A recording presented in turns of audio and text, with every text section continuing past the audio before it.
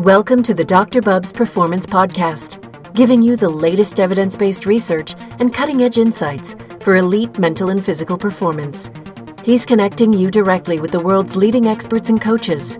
Here's your host, Dr. Bubbs. Hey everyone, welcome to Season 3 of the Dr. Bubbs Performance Podcast, where as always, you will find evidence-based insights from world-leading experts to inform your practice. It's a big week, folks, in the world of soccer, or football as the rest of the world calls it. Arsenal and Chelsea squaring off tonight in the Europa final to try and punch a ticket to next year's Champions League.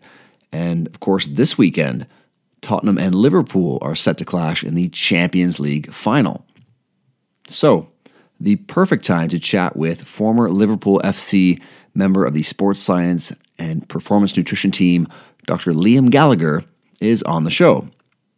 Liam did his PhD at the prestigious Liverpool John Moores University, interned at Everton Football Club during his studies, and of course worked with Liverpool FC during his PhD between 2013 and 2016, and today is the lead sports scientist at the Crewe Alexandria Football Club.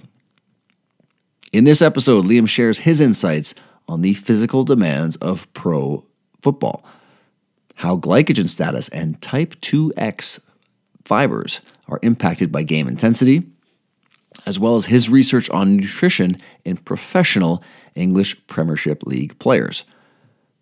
Liam also talks about refueling post-game, the real-life challenges that performance nutritionists face, the key relationship between a team chef and the performance nutritionist, and much, much more in this episode.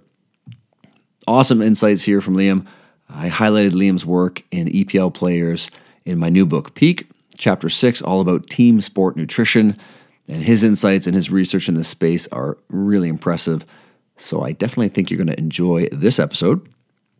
As usual, you can find the links and a podcast summary in the show notes at drbubbs.com/podcast.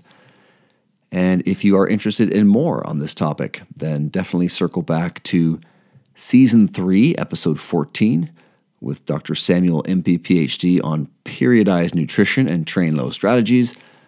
And on the monitoring side of things, Season 3, Episode 7, with Dr. Andrew Flatt, talking heart rate variability, monitoring, and team sports. All right, well, before we start, a quick word from this episode's sponsor, Totem Sport.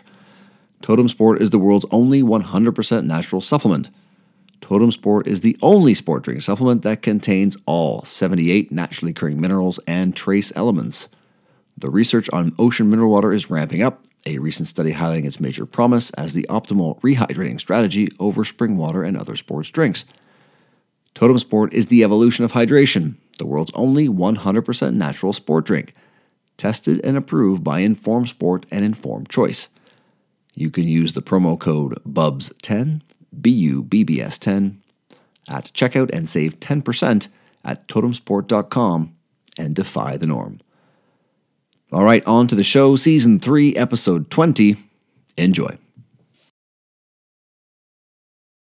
Liam, thanks so much for making the time today. No problem. Awesome. Listen, I know you're a very busy man. Looking forward to diving into all things performance nutrition and football here today.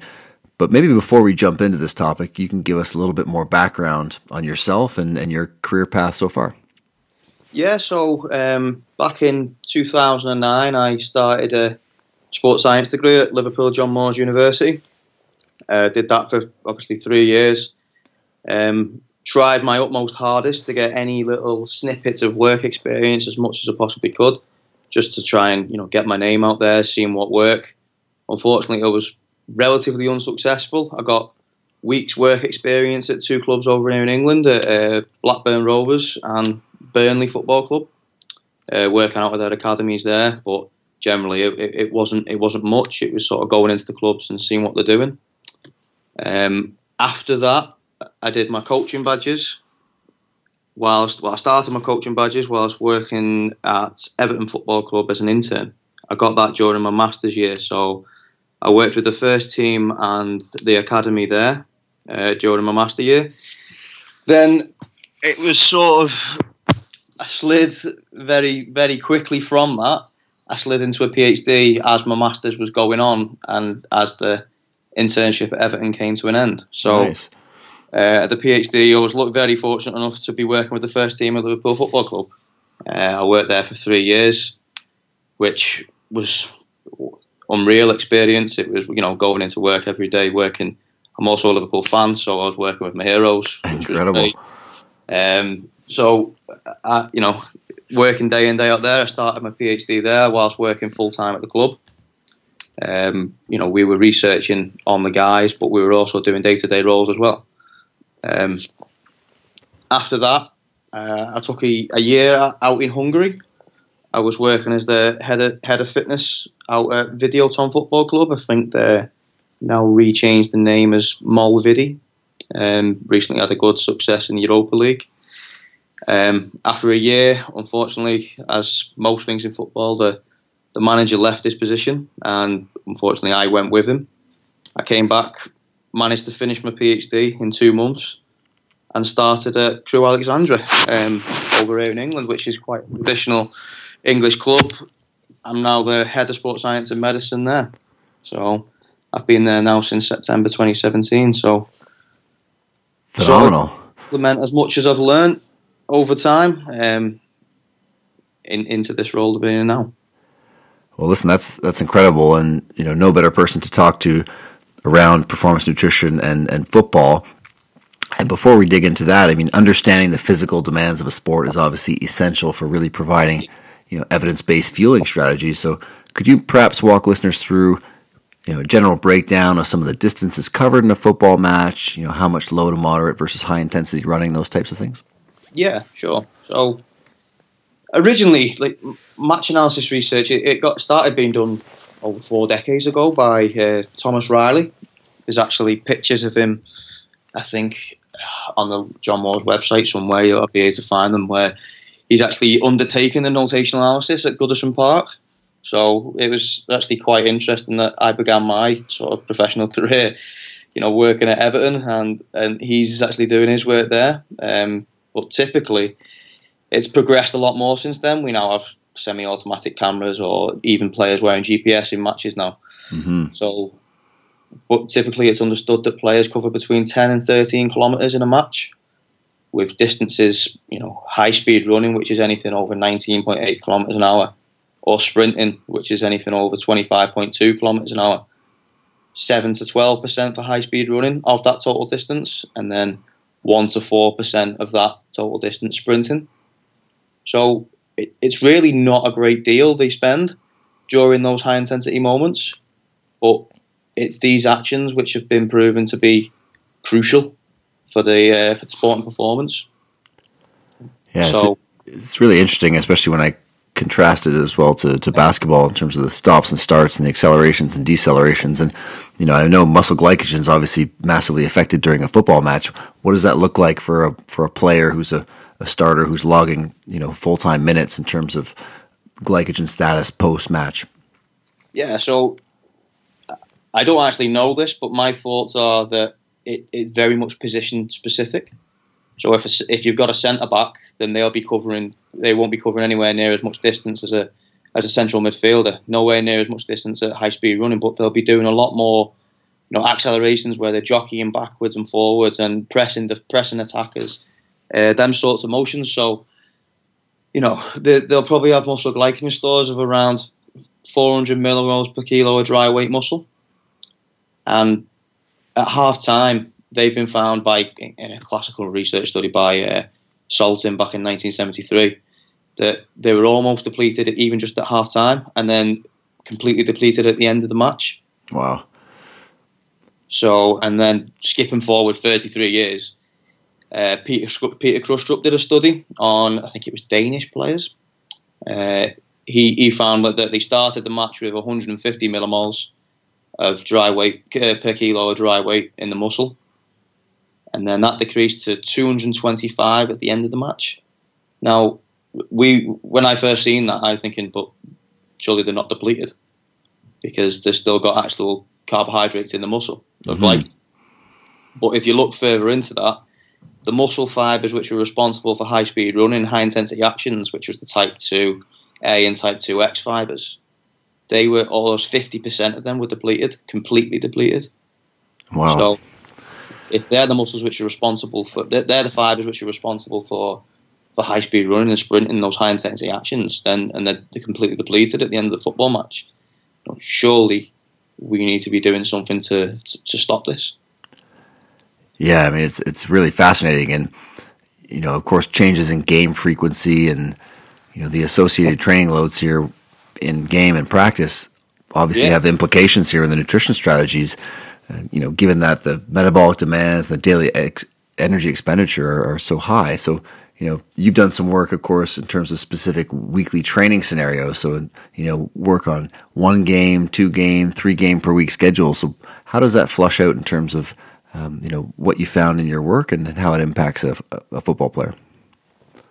Yeah, so we found that this was one of my first studies in my PhD, and it went back, and we didn't actually know what does a footballer do in a typical week. So we wanted to find out, okay, how much total distance do they do? How much high-speed running do they do? What is the major percentage? The major percentage of that done in training, or is the major percentage of that done in match play? So we got looking at training load within the season, and James Morton, who was the sports nutritionist, is now Professor James Morton at Liverpool John Moores. He's done a lot of work now with Team Sky and Science in Sport. So he was the nutritionist at the club, and he was asking me, what do these lads actually do? How are we quantifying that? And there was no real formal documentation in and around that. So he was asking me, how can we give nutritional guidelines to players when we don't actually know what they're doing? And at the time, makes sense. Yeah, so there wasn't much research out there around training load at all, really. So we wanted to look at how does the game frequency, how does the build-up of fixtures change what the lads are actually expending? What is that leading to? More high-speed running because they've got 2 games in a week instead of 3? Is that, or are they getting more sprinting? What is that actually doing for them? Are they getting more recovery sessions in, so everything's done by matches? And then, or is everything done in training? Is the training session matching what they would get in a typical game? And we found that a lot of the total distance was getting done in the 3 game per week than it was in the 1 game per week, even though they had those training sessions. And then also we had the high speed running and sprinting a lot more was getting done in the 3 game week than the 1 game week, which when you sit down and think about it, if they're playing 3 games in the space of 7 days, it probably makes sense, but no one had ever actually told us this. We just assumed it, so we wanted to document it and put it out there. And then we also wanted to look at how that training week sort of went with regards to periodization. Typically, when it was Saturday. So they've got a Saturday game, they've got 2 days off after the match to completely recover. Then they come in, if they get in on a Saturday, they come in on the Tuesday, and then they work through a 4-day lead in match day minus 4, 3, 2, 1 into the Saturday again. So is there any strategies that we could potentially put in place? Because if the training load is nowhere near as high as what it would be in a 2 game or 3 game week, we could potentially reduce the carbohydrates in that week in order to facilitate adaptations. Absolutely. So yeah, and we wanted to facilitate the adaptations. We basically found that in those 1 game per week scenarios that they only ran 3 to 5 kilometers. So we were thinking 3 to 5k when instead they're doing, some of these guys at the top level are doing 13 kilometers in a match. It's likelihood that these sessions, they might be intense, but they're not nowhere near going to be depleting muscle glycogen, or they're not going to need that. If they're no longer than an hour, they're not going to be even need to take any fluid, any carbohydrates on board during the training session itself. Yeah, it's amazing when you start to quantify these things and really put a number to what's going on, that you start to it really opens your eyes to how different fueling strategies can be can be changed and modified and improved to impact those adaptations, and especially in training, right? Yeah. So like we stepped into this study, and I think when we started this study, there may have been four studies done. One which wasn't even published at the time. It got published after it, but it was someone who worked at Liverpool before us who did one of the studies. So that made us aware of the sort of training demands.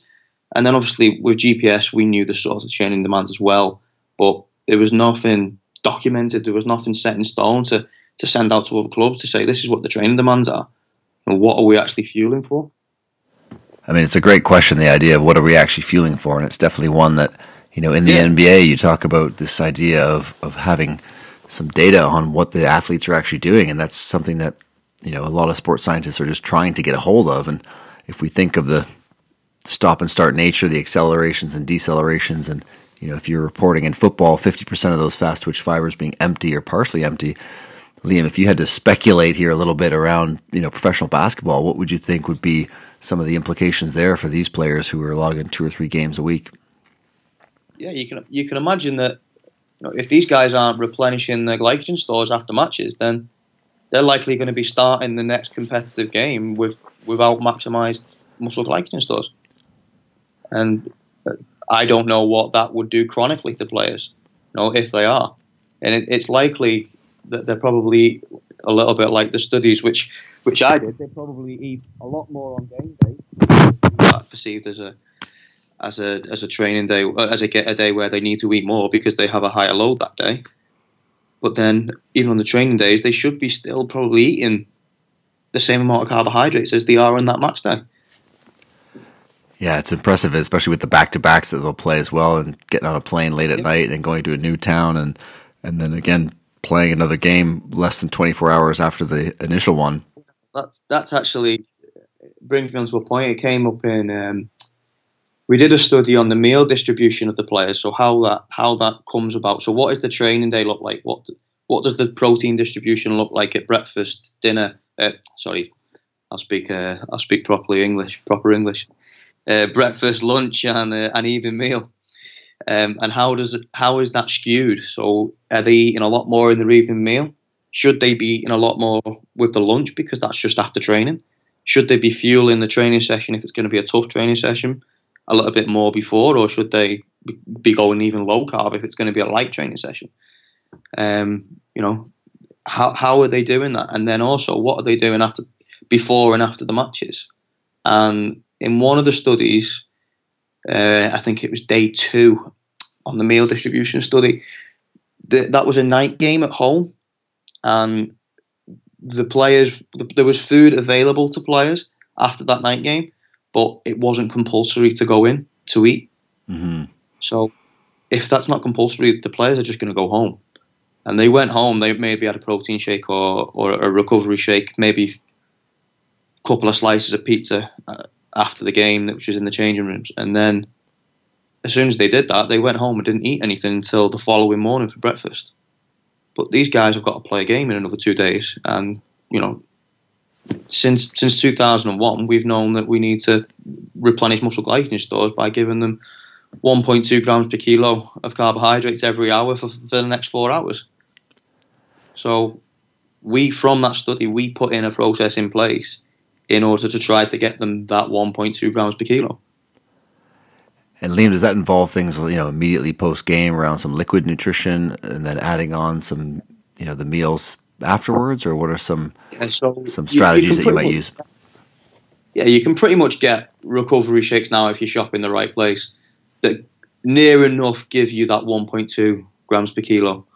And then, it might be some chicken goujons or, anything after the game that they can eat immediately. But a lot of the players after they played, I'm sure it's the same in basketball as well. They're not hungry. Not hungry. Ironically, as a nutritionist, you're pulling your hair out. You're thinking, please just eat.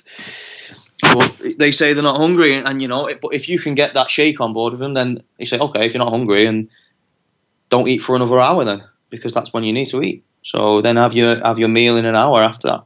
But we come up with ways like giving players recovery packs to go home with, which might have had some fruit in it, maybe apple juice, like a carbohydrate bar, like a muesli bar, and things like that, but even Haribo sweets, things like that they're going to eat. Incentivize them to get those carbohydrates in, right? Just get as much carbohydrates as they can into the muscles after the match and make them eat, really.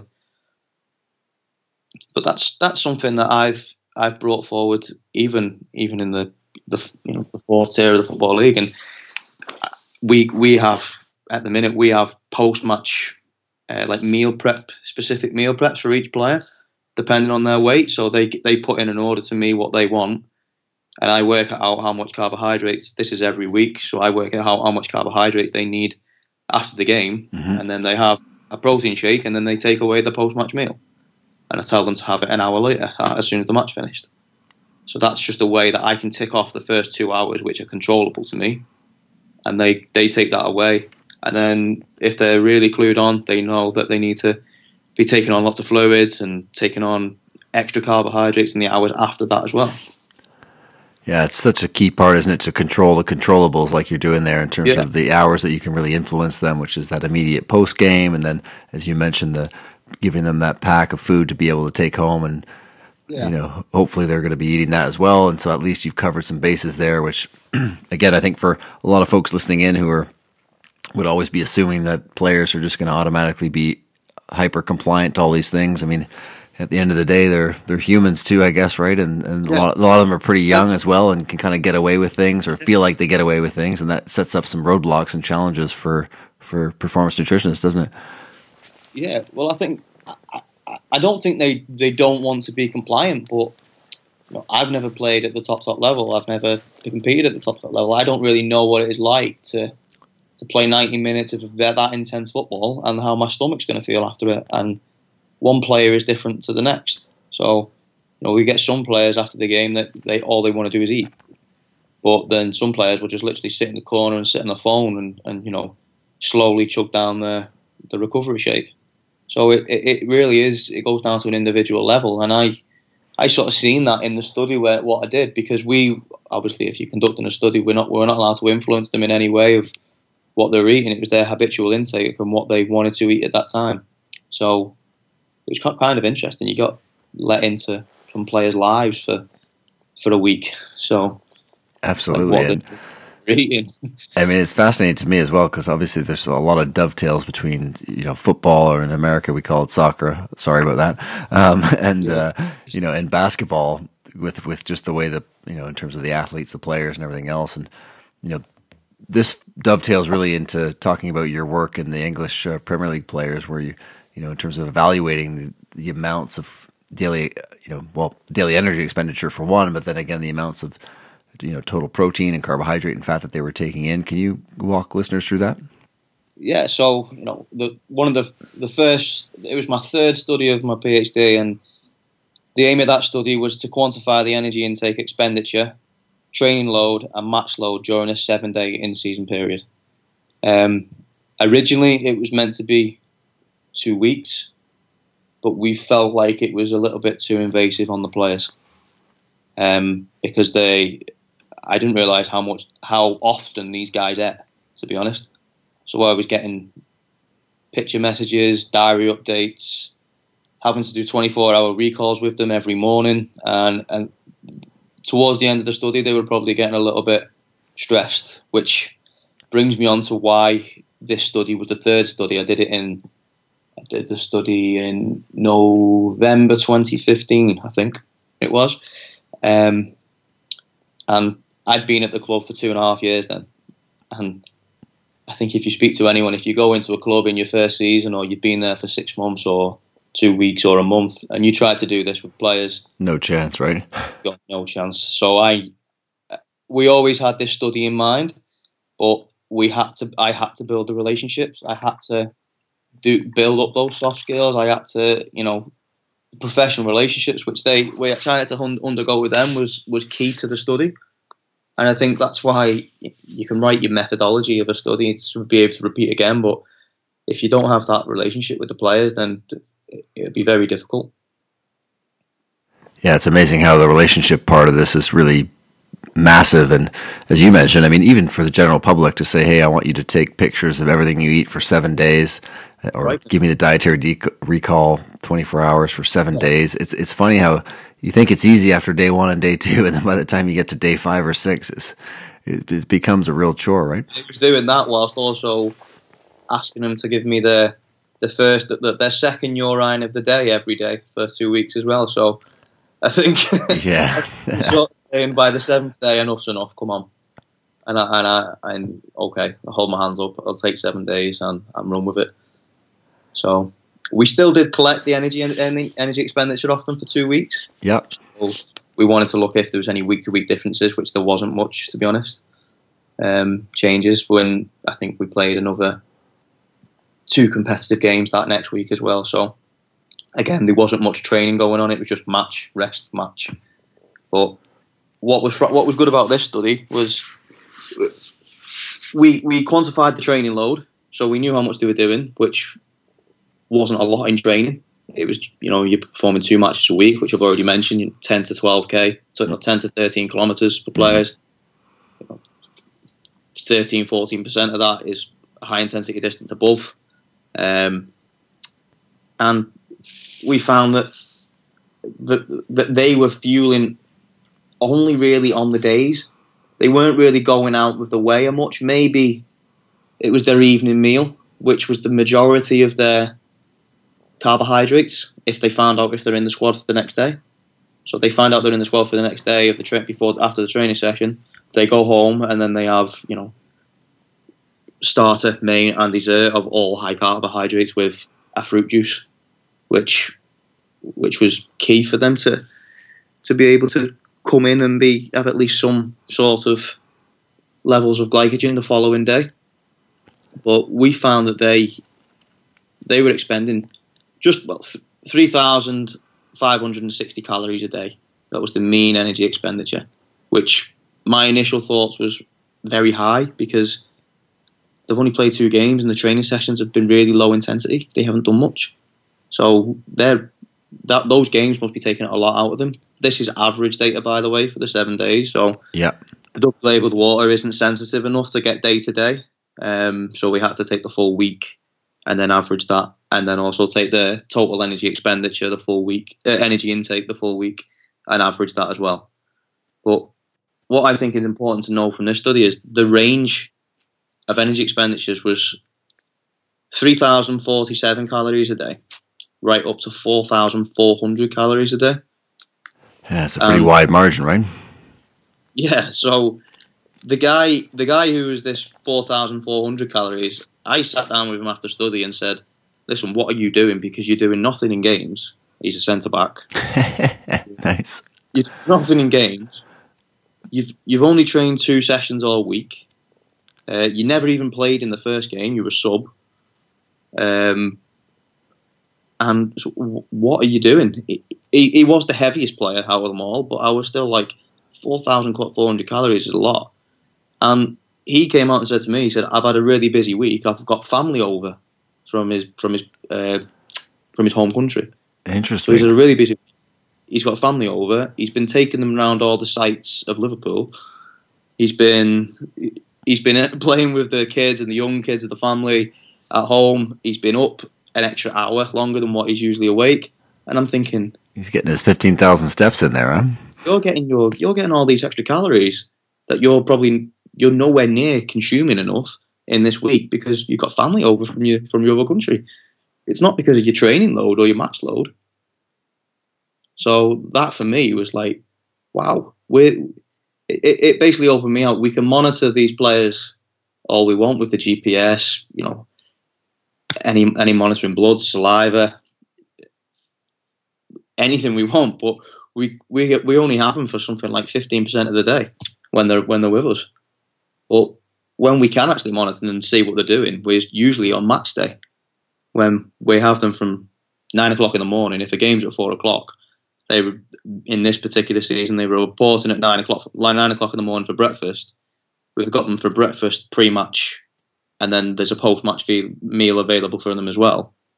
if it's an evening game, we've got them from 9 o'clock in the morning again, breakfast, very extremely light training session, more just like a walkthrough, dinner, pre-match meal, post-match meal. So like it's the times when we're controlling it, they're getting in what we want them to get in. So that was quite interesting for me. I mean, that's fascinating because it definitely is that piece of, the athlete training load is one thing, and then there's a whole life load and the, emotional stress and everything else. And even just the idea that people are coming over to visit and all of a sudden, the daily energy expenditure jumps by, 15% or whatever it might be. I mean, that's a big, maybe a nice heuristic for people that are listening in to say, hey, if people are having, family over, we got to bump up the overall intake just to cope with visitors. Like he says, he was just walking around Liverpool for 3 days of the whole week. Like that's all he was doing when he was outside of training. I'm like, Jesus. But that's what his goal was. So, but then if that takes us back to the original point, if we never had this relationships with the players, for me then to sit down with him after that and say, listen, why is yours so much higher than everyone else's when you've done nothing in training? If we'd have taken that as the gospel truth and said, yeah, you burn 4,400 calories on average a day, here's a diet plan, and then he comes back 4 months later looking not very lean. A little soft, right? A little soft after that, I think. He'll be saying, you told me to eat it. And I'll be like, yeah, I did, but I didn't mean you to get fat. Yeah. I mean, that's a phenomenal point. It really is so important to consider the rest of the day and the rest of the athlete's life. And as you mentioned, just being able to have that relationship with the athlete, to be able to have that really frank conversation to say, hey, what's going on here? We got a bit of an outlier. Can you fill me in on the rest of your life and day? And of course, obviously in that scenario, he does. And it really opens your eyes to, okay, this is what's going on. And Liam, in terms of when we look at football in general with that study, in terms of daily energy intake, are there some general numbers here with, carbohydrate intake or protein intake or caloric intake in terms of, daily or weekly that you were observing in these professional EPL players? Yeah, so I think I mentioned before that the mean energy intake was nearly 3,200 calories. That was their average. And then compared to their energy expenditure was 3,560. Statistically, it wasn't statistically different, but obviously if someone's under-eating by 400 calories a day, then over time they're going to have a negative impact on performance. That could be through the way, just error in my and other people's, the way we undertook the analysis on the food intake, or they're under-reporting that intake as well. So they might not be showing us the things that they don't know consumes calories, like sure. Drinks. If one of the players might not know they're consuming a drink, so they've maybe not sent the pictures or forgot about it, or they've had something immediately upon waking and forgot, or anything like that, or for example, they've had a chocolate bar and they don't want to say. So yeah, for sure. That sort of things, I'm sure they happen, and that sort of stuff might just alter the results a little bit. But so my guess, that because none of the players lost any significant weight over the week, they all stayed the same. Some actually went up.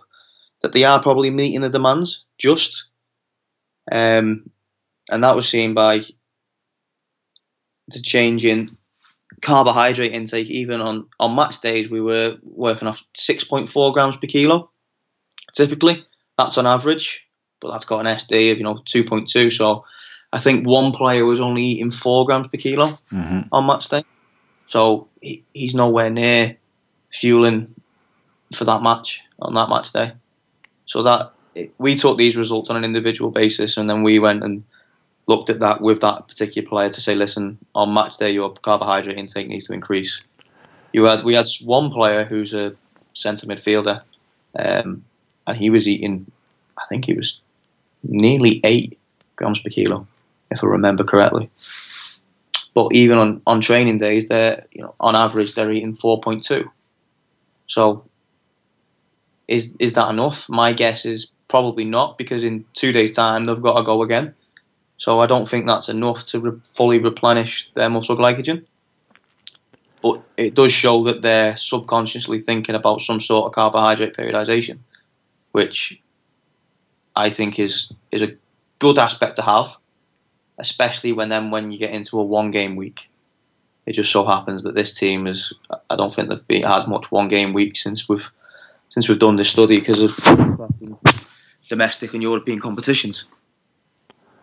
Yeah, it's interesting to see whether, to hear your comments around, if that sort of nutrition periodization is happening because players are, inherently doing that based on how they feel through the week, whether it's, the impact of the performance nutritionists like yourself on the team, whether it's the impact of even trends in social media or trends in nutrition, in terms of lower carbohydrate, and therefore they're deviating to certain practices. In terms of your view on that, is there a collection of a little bit of all these different things happening? Is there a strategic strategy here? Or? I think it is, and I think it goes back again to the when did the club have control of them, and how good is the sports nutritionist at designing the menus which are there for the players? So is the menu which is for breakfast high carbohydrate, and do they have those options to them? Is the chef at the club, is he fully aware of what they need to be doing on that particular day? Should the chef even have the team sheet in the morning to say, okay, these 11 players are starting, I need to put bigger portion sizes into their, I don't know, they need to have more pancakes in the morning, for example, of the morning of the match. So everything comes down to, how much do people know, and how much should they be eating? Again, I think if the player knows, then he's automatically going to do it, and that comes again with experience. If you've got, I'm pretty certain, and I know one player that we worked with. If it was a 7:45 kickoff in the evening, so a typical European game at the time, he'd have 2 pieces of toast for his breakfast and drink tea for the rest of the day, and wouldn't have anything else. And he says that's how he's played his entire life, and I'm talking top player. Mm-hmm. So, who are we, if he's got to where he is now, doing that? Who are we to go and say, well, I think you should be eating 10 times as much as that? It definitely gets back to that question, and again, that sort of similarity with basketball and players being able to seemingly almost get away with genetics and gifts and things like that. That's gotten to a certain level, and yet when you look at their intake, you just think, geez, you didn't even eat breakfast, and we've trained for 2 hours, and now we have an intense game, and you've had half a cup of rice. It just seems like a real opportunity here, which seems to be what you're implying, right? Yeah, well, we had some players came in the morning after a game, and if they hadn't sent me a photograph, I assumed that they'd either forgot or they'd not had breakfast. But that was what the 24-hour recall was for. So when they arrived at the training ground, I said, have you had breakfast? No. Are you going to have it now? No, I'm going to train. And you're like, no, you're on a recovery day anyway, so your best option now is to go upstairs and have some breakfast. And I just found it phenomenal, really, that was the case. But that was about educating them, and that's sort of why we did this study as well. Because I think players can often go under the radar, and if they are, then that can lead to performance decrements. I've had a player in League 2 this year, and I've been monitoring his skin folds all season, and using the equation he's been coming out at.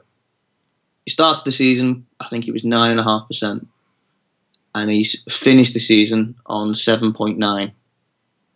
And for me, I'm like, you're massively under-consuming of what you're eating, because you've lost weight, you don't look like you're putting on any lean, and your skin folds have plummeted throughout the season.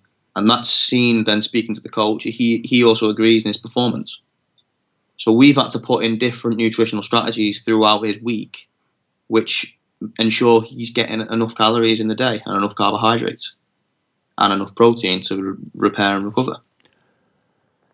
Yeah, I mean that's a great observation, and it's definitely something that I see in NBA players of just that, getting leaner as the season progresses and losing in terms of total mass and lean muscle mass. And you think, wait a minute, we're just underfueling here. How can we start to get more on board for some of these guys, especially with all the travel and everything else, right? Yeah. To be honest, I think he's one of the only League Two players that have had to say, you need to eat more, you're not fat. So it's always tough on a team when there's guys going in one direction and other guys on the team at the end of the buffet who need to go in another direction, for sure. And I was going to ask you, Liam, in terms of the team chef is actually such a key player in all this, isn't it? I mean, how the food tastes. They're the ones who are designing sort of the menus per se. In conjunction with the nutritionist, but they have a lot of say in terms of the style of food that's being put out, and it's a first line person here that's delivering this nutrition. So how important is that relationship between performance nutritionist and chef? Because even in some major clubs in North America, it's almost defaulted to the team chef to start making some of these decisions rather than even strictly the performance nutritionist. And I think it's key because if the food's not very nice, they won't eat in the club unless it's made compulsory. But then if it's not very nice, they're not going to eat very much of it. So the chef needs to be a top class chef in the professional club. Now, when and where and why they're eating certain things, I think that needs to be down to the relationship with the nutritionist and the chef. So I know our sports nutritionist at Liverpool at the time was James Moore, and he used to sit down with the chef once every 2 weeks and go through the plan for the next 4 weeks. He was always working 2 weeks behind, and then whatever the training load was like, which is why we sort of did these studies, so we can, okay, we've got a 1 game per week there. We're working Saturday to Saturday. On the Tuesday and Wednesday, we want to have a moderate carbohydrate lunch. So we won't be putting dishes like a pasta bake and loads of bread and all that available to them. There's going to be like lean meats with small amounts of pasta, and then there's going to be things on the top which shows them certain portion sizes which they should be having on that day, depending on how much what their body weight is. So that was a big thing, and not even just the chef, it's just all the kitchen staff. So the people who are serving the food, people who are cooking the food, people who are telling the people what to cook in the food. But it's ultimately down to the chef to be able to get them to eat it. So I think without the good relationship with the performance nutritionist and the chef, I don't think it could work very well. I'm not a chef, and I don't think the nutritionist who was at Liverpool at the time, he's not a chef, but he says we need something with as maximum carbohydrates as we can. We're playing a game tomorrow. He can make up things, and we were putting in different strategies like low-fat apple crumble and custard the evening before games to get them to eat that sort of dessert. And we had one of the chefs go into individual players' houses and teaching the wives how to cook. So what they're cooking for them, and then they have a schedule given to them on what sort of things they should be having on each day. Yeah, it's tremendous in terms of being able to influence the environment, not only at the club, but then with family members and everything else is, phenomenal in terms of being able to do that. So, great point there. Yeah. So for me, I look into it from both. I look from a sports science and a sports nutrition perspective, because I think they go. I don't think it should be separate, because if you look at any sports scientist, the nutritionist is very, very rarely, maybe at the top 5 clubs in England, they will be there all the time. So a lot of the time, it's the sports scientist who's there, and he's giving the protein shakes out. He's giving the recovery packs out. He's the one, I don't know, telling the chefs what time they can have the meals on the bus on the way home, because not everyone's clued up as much as what the performance nutritionist is. And by all means, they probably have a performance nutrition in, but they will be in maybe 2 days a week in England, and they have to work around that.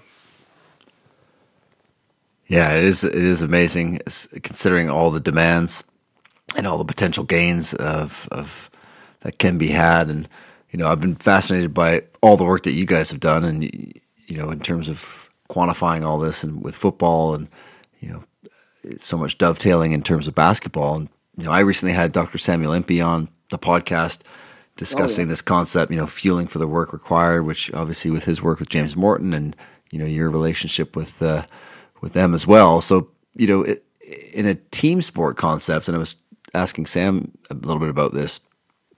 You've touched on it here a little bit in terms of some auto regulation that happens throughout the week, in terms of lowering through the week, and then obviously higher on match day. Compared to endurance, are there potentially, just as many gains to be had? Is there a significant amount of gains to be had? Is this something that's happening just intuitively from the players, or what are your thoughts there on fueling for the work required when it comes to team sport athletes?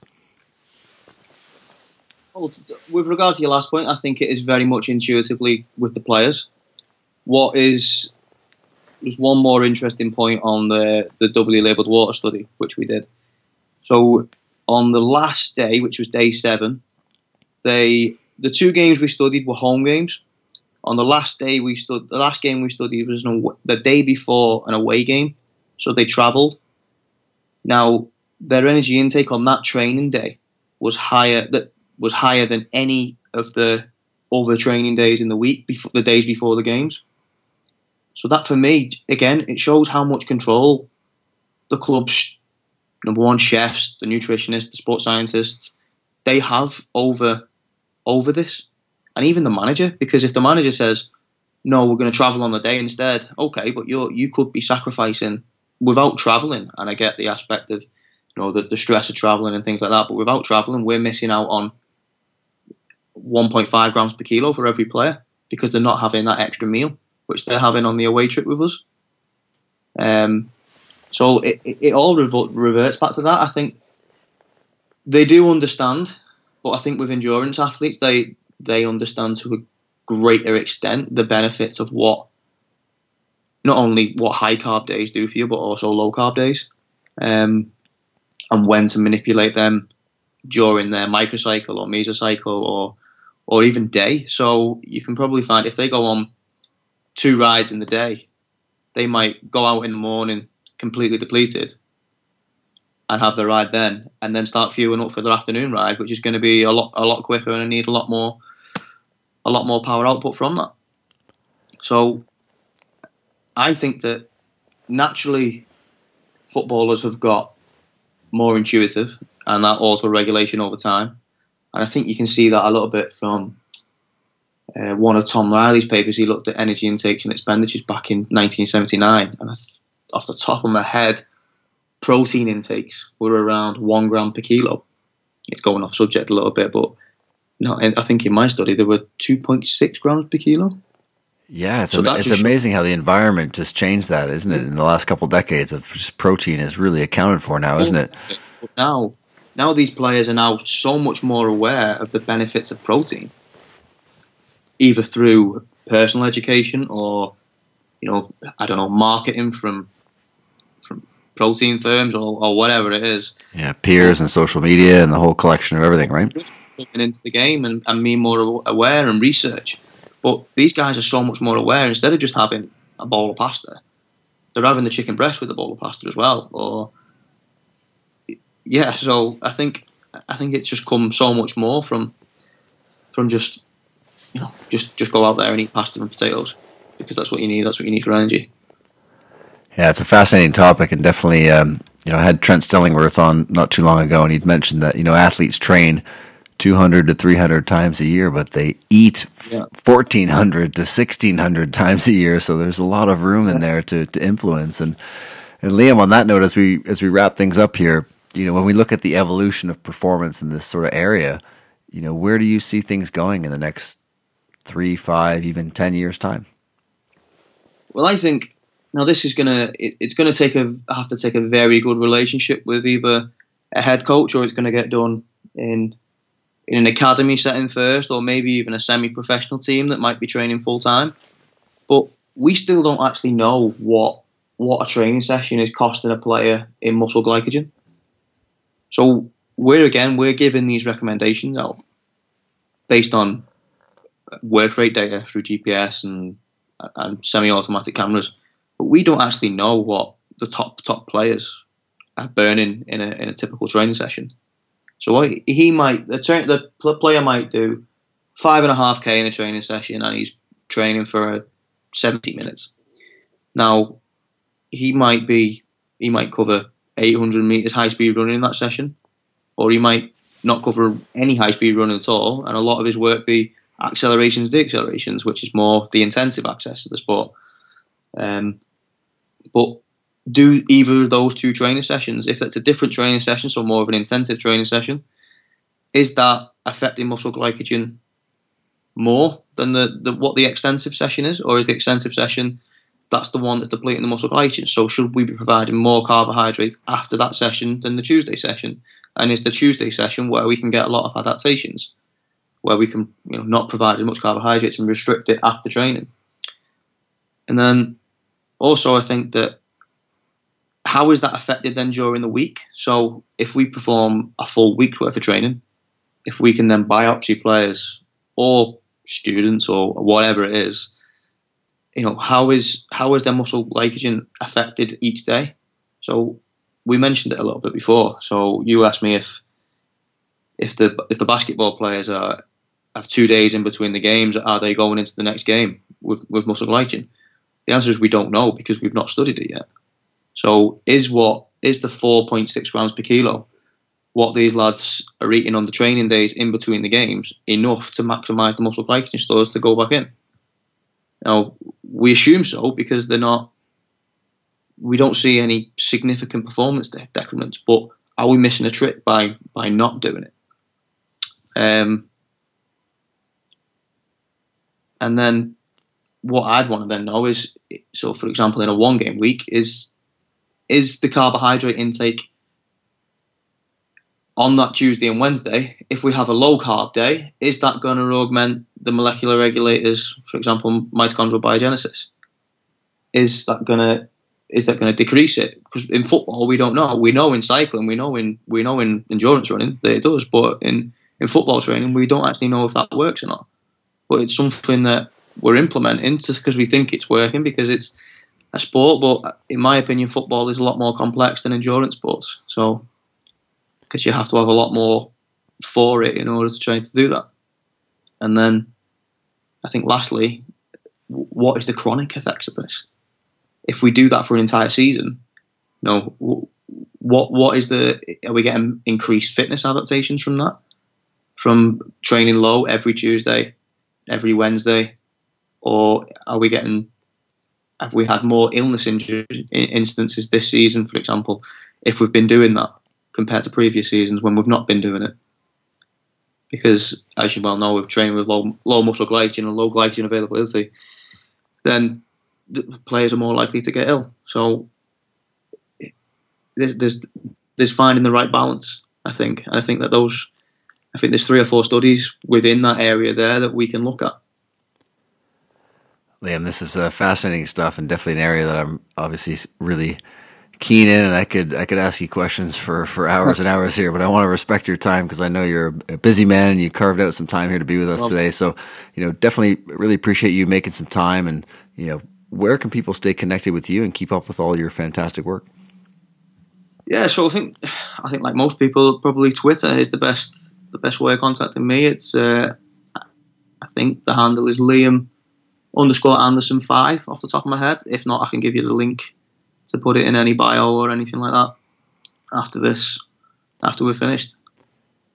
Fantastic. Well, we'll definitely include that in the show notes. And again, Liam, massive thank you for taking the time out today, and best of luck with the rest of the season.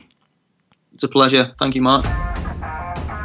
Thank you for listening to the Dr. Bubs Performance Podcast. If you enjoy the content, please consider subscribing on iTunes, YouTube, or your favorite podcasting platform.